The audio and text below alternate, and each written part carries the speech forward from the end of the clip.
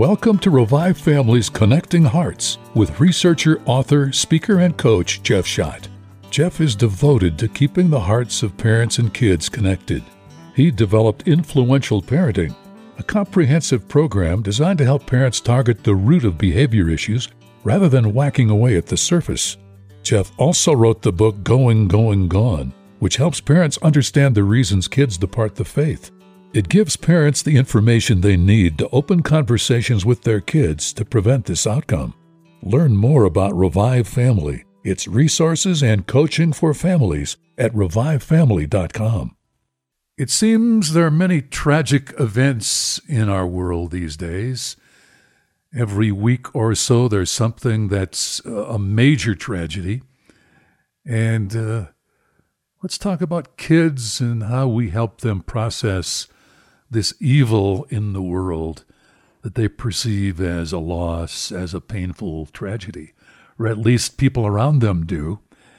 I suppose that parental reaction to the tragedies in our world have a lot to do with how kids process what they hear, what they see. You know, Jonathan, in our world today, these types of tragic events can cause parents to react. We can have feelings of horror, of loss, of injustice, and then we try and figure out, how do we explain this? How do we understand what's going on? And that can lead to all sorts of questions that we may have, like, why does this happen? What can I do to protect my family? What do I say to my kids? Why would a loving God allow things like this to happen? And all of those questions and all of those feelings are completely valid.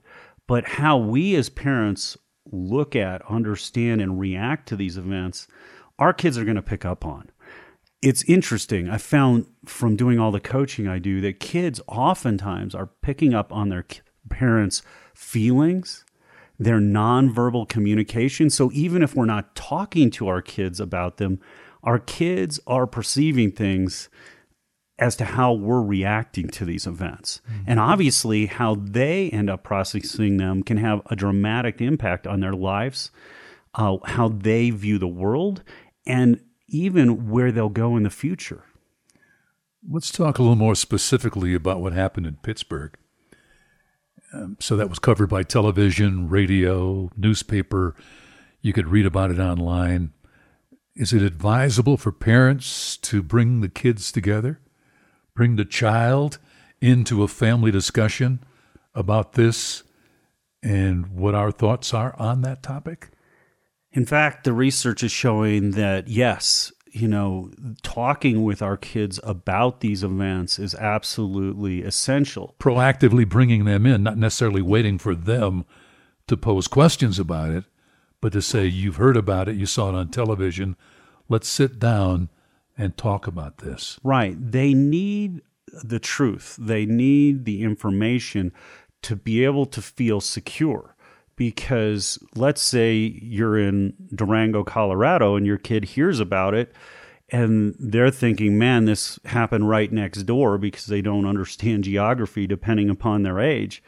Just giving them the sense that this happened in a big city far away can begin to give them a sense of security. So the more information they have, it's actually proving the more secure they feel. But what's been fascinating for me is the change that's occurred in my own view of these events. Because we as parents, if we react, if we're horrified, if we're mortified, and we're communicating in that fashion with our kids about the event, we can cause them to adopt a fearful mindset. If we're fearful, if we're feeling like everything's out of control, if we're feeling like there's no way we can really protect our families, our kids are going to pick up on that. And fear can rob our kids of so many experiences, so many, even the willingness to try. Fear can be a crippling emotion. So how we look at these events and how we process them is essential if we're going to sit down and talk with them, talk with our kids about these tragic events. Mm-hmm. Do you advise that parents ask questions of the kids to see what their level of understanding is, how they're currently processing, before you're offering any suggestions or recommendations? Yeah, I think parents need to be wise in how they approach these things with their kids. If their kids haven't heard about it, and for whatever reason, then is there a need to dive into it? Obviously not. But if the kids have heard about it, we've got to be prepared to realize that they may or may not be ready or willing to talk about it right away. In fact, a lot of the research will say that kids will sometimes be ready to ask questions about it and talk about it 2, 3, maybe 4 months after an event that has happened that they've heard about. So we've got to be in a constant position of openness and of letting them know we're here for them and to answer their questions. We give them the information up front. We ask them questions, but if they're not ready, it doesn't mean that there isn't stuff going on in there. It may just not surface for a season.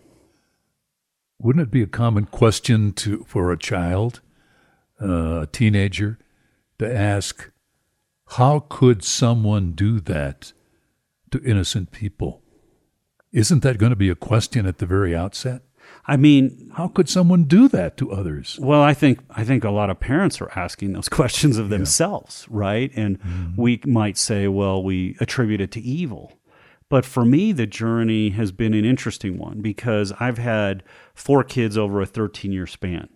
And so I know how I reacted to September 11th and now how I react to tragic events, and they're very different.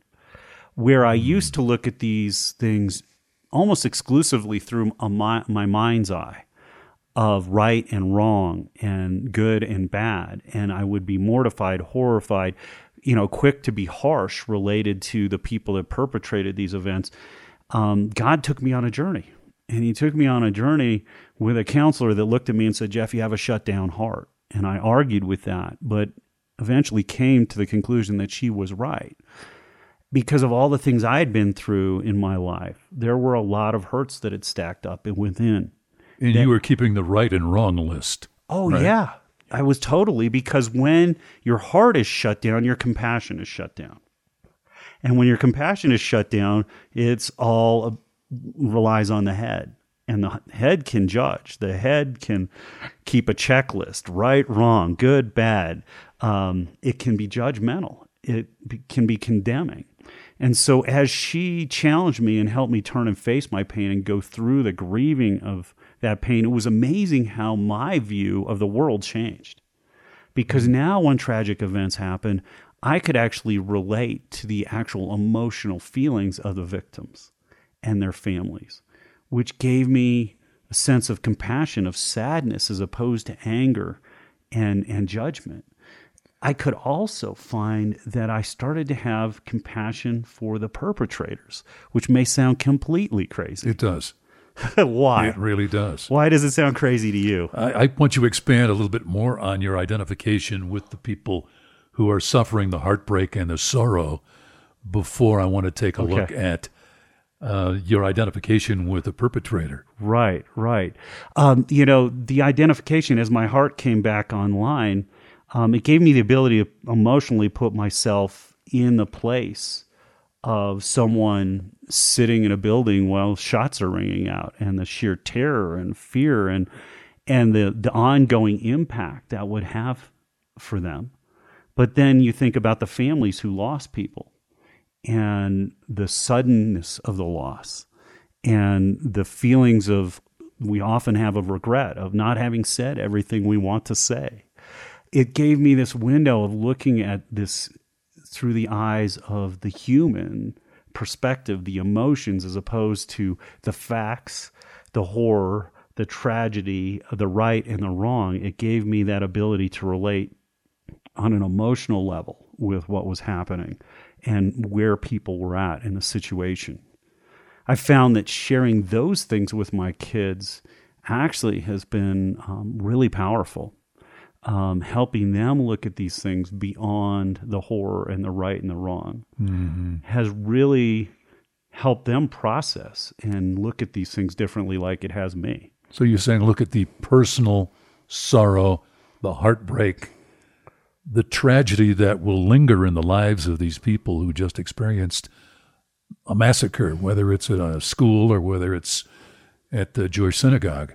Exactly. And, I think the part that I said earlier, about starting to even understand and have compassion for the perpetrator.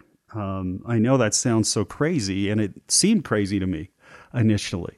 But as my heart opened and as I started doing all of this coaching with families and very troubled kids, what I found is so many of those troubled kids had pain in their hearts. They had wounds that no one had helped them turn and look at. No one had been targeting. No one had been helping them talk about. They hadn't been grieving them. They hadn't been crying and going through a healthy grieving process. So these pains were stuffed in there on top of each other over and over. And these kids, as a result of the hardness and the darkness in their hearts, were saying and doing things that, would just shock you. Some kids literally punching their dad in the face while he's driving down the road. Okay. And you look at that and say, that's wrong. Come down on them, take everything away. But when you get in and start looking at these troubled kids, they're hurt and they don't know how to deal with the hurt. And when I look at so many of the tragic events that have happened in our country, we look at their history and they've got a history of crying out for help, but being lost, but not being heard, not being helped to deal with what's really going on inside. Yeah, lost in the muddle of these tragic events that are way too common in our culture. Right. And the perpetrators are the ones that often have been lost. Mm-hmm. They've been through issues, they've had issues, but no one's really heard them. No one's really understood them. No one's really helped them heal the wounds inside. And so when I look at these situations, I see woundedness on all sides.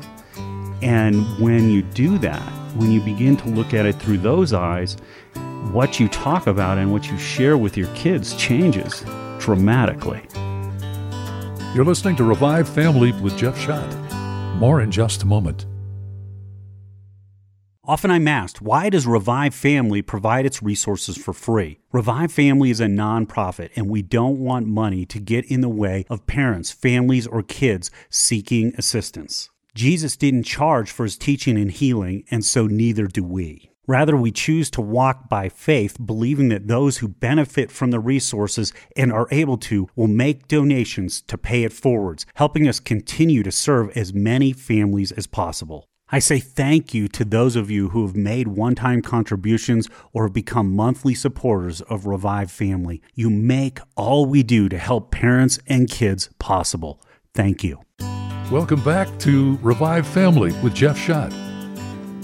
We're talking today about kids processing tragic events, parents providing the right kind of wisdom and counseling after public tragedies, personal tragedies too. Probably more personal tragedies hit these young people so much closer to them. How do they process the loss of a relative, a grandparent, etc.? And sometimes maybe tragic and maybe just the course of life. Right. But there's the loss. There's loss and there's pain in everyone's lives. A lot of kids go fairly unscathed, I think, just because of the age of their parents, the age of their grandparents. They may not confront someone really dying until their teens. But I know that they're going to confront in this crazy world these acts that, are tearing apart high schools. And, you see rallies taking place after the massacre at the Florida high school of all these kids trying to figure out how to feel safe again. How do we get back to life and joy and peace? And for me, so much of that has been beginning to try and look at things through Jesus' eyes. He looked at the crowds with compassion, all the people that were making mistakes and hurting others and taking advantage of others, whether it be the tax collectors or whatever. It says he looked upon the crowds with compassion because they were helpless and harassed, like sheep without a shepherd. And when we look at these tragic events and I look at the lives and the histories of the people that have been involved, boy, you can see that. They're helpless and harassed. They haven't had a shepherd. And so when I'm talking with my kids around these events, I'm talking about that. I'm talking about, not just the victims and the grief and the pain and the situation and the fear, and getting them to think about those other people outside themselves, which then often opens them up to talking about if this created fear for them and why, and how do we look at that and how do we deal with it. But also looking at the person who has gotten in this horrible situation where they believe violence is their only answer, their only outlet, and helping them look at them with eyes of compassion. Because it's that compassion that I see Jesus had for everybody, for the prostitute, for the rich young ruler, for that changed the lives of the people he came in contact with, that made them feel like they could be loved and cared for and that they didn't need to do extreme things. And I just wonder if these people that get in these situations, that get to these desperate places, if they ran into a good shepherd, someone who didn't see a troubled person, but saw a hurt person. So you're really kind of going down the path of let's prevent these kinds of things by loving in the style of Christ. Exactly. And accepting and offering compassion and shepherding. Exactly. And if we were to do that when we see troubled people as opposed to avoiding them, I wonder what would change. Mm-hmm. I wonder how many of these things are actually preventable. But that's the type of thing I want to talk about with my kids. Mm-hmm. I want them looking way beyond just the tragedy and the horror of the event. And I want them looking into the hearts and the lives of the victims, of the families that have lost people. And I want them looking into the lives of that poor soul that was in such a desperate place that they did these horrible acts. Because it's in that my kids find a deeper level of understanding and peace. And then they also find care. And I've found my kids reaching out and helping kids in the schools here that are struggling because they're looking beyond the behavior and looking to what's going on inside. Mm-hmm. We mentioned earlier, and people do say it a lot, there is evil in the world. And I would guess that teaching the good and evil, the right and the wrong, is something that starts from a very young age, but it must spring up again, the concern over horrific evil. And my question is, how does the parent help that young person realize that there's probably some element of good and evil in each of us? Hopefully those of us who've been brought up in the church at least are in some degree of continual prayer, working through some situations where you kind of debate, should I do that? No, that would not be good. That would be evil. I won't walk that path. I will take the road less traveled here and try to be better about who I am. But the whole discussion of good and evil has to come up in situations like this in discussing horrific tragedies perpetrated by individuals. Right. Yeah. Well, if you see the woundedness in the person, then you can see easily how darkness and evil can come into them because they're hurt, they're wounded, they get angry, they get bitter, they get resentful, they get angry, they get frustrated. So it's the wound others then too. Right. And so for us, how do we deal with that in our kids in our lives? It's looking at really the Holy Spirit. The Holy Spirit's our guide. The Holy Spirit convicts the world, cosmos, of sin and of righteousness. And that says that he's working in everybody's life, not just believers, because it's cosmos. And so we're always pointing our kids to what's that still quiet voice saying about this situation, about the decision that you're facing. What is that spirit that indwells deep within us, communicating? And that's where we found, the Holy Spirit, Romans 5:5, pours love into our hearts. How can I look at these situations with the eyes of my heart and compassion as opposed to the eyes of horror and anger, injustice? It's through the power of the Spirit, the fruits of the Spirit. And it's those things that I find oftentimes we're not talking about with our kids. around these tragedies. Mm-hmm. It certainly seems that there is a spiritual growth opportunity and a growth as far as wisdom is concerned when parents and kids talk about these kinds of issues. And I think as a parent and grandparent, I would have to look at these situations as a teaching and even a learning opportunity to possibly even be learning something from younger generations about how they're processing it, because they see the world differently. With the impact of social media, the impact of, so many movies that are in their lives, so much television viewing is in their lives, more so than an older generation. Well, with our kids, they're going to see these stories somehow. Even if we as parents may be limiting access, when they're around others, these things are getting up on YouTube. Things are flying around so quickly. I'll never forget my daughter coming home and saying, yeah, some kids had sex at the high school today on the field. And I'm like, how did you find out about it? Well, it's already on YouTube because someone saw it out the window and YouTube didn't posted it, and the whole school knew within an hour of the event being caught on camera. So we can't really shelter our kids today, and so we've got to get more proactive in communicating and understanding and helping them understand the things that are going on around us. And there's really 4 things that psychologists recommend when it comes to dealing with tragedies. It's 1, be truthful. Give them the facts so they feel secure, but then be prepared to spend time with them. Part of providing security after a tragic event is spending time with them. Even if you're not talking about it, being together is essential to replacing that sense of security that might have been lost. So the facts of the issue, but also some degree of sharing, I would guess, about how you, the parent, had processed that. Exactly, especially on the emotional front. Talking about the feelings and emotions.